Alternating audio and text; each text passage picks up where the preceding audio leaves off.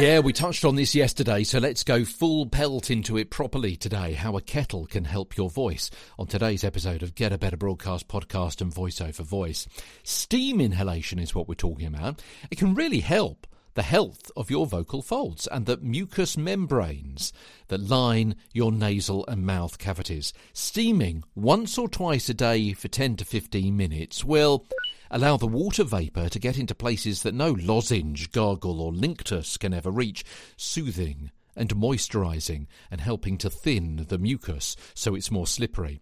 Will help relieve a tired, sore or hoarse voice, calm an irritating persistent cough, improve your voice recovery rate after a cold, be useful as a nighttime moisturiser after you've used your voice heavily in a noisy or smoky environment.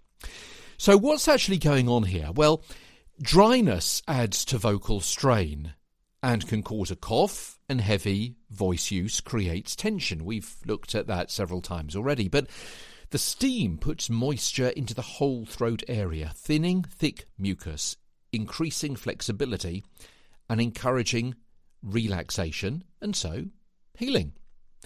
Similar to a steamer, a nebulizer is a machine that turns liquid medicine into a fine mist. You then breathe in the mist through a mask or mouthpiece.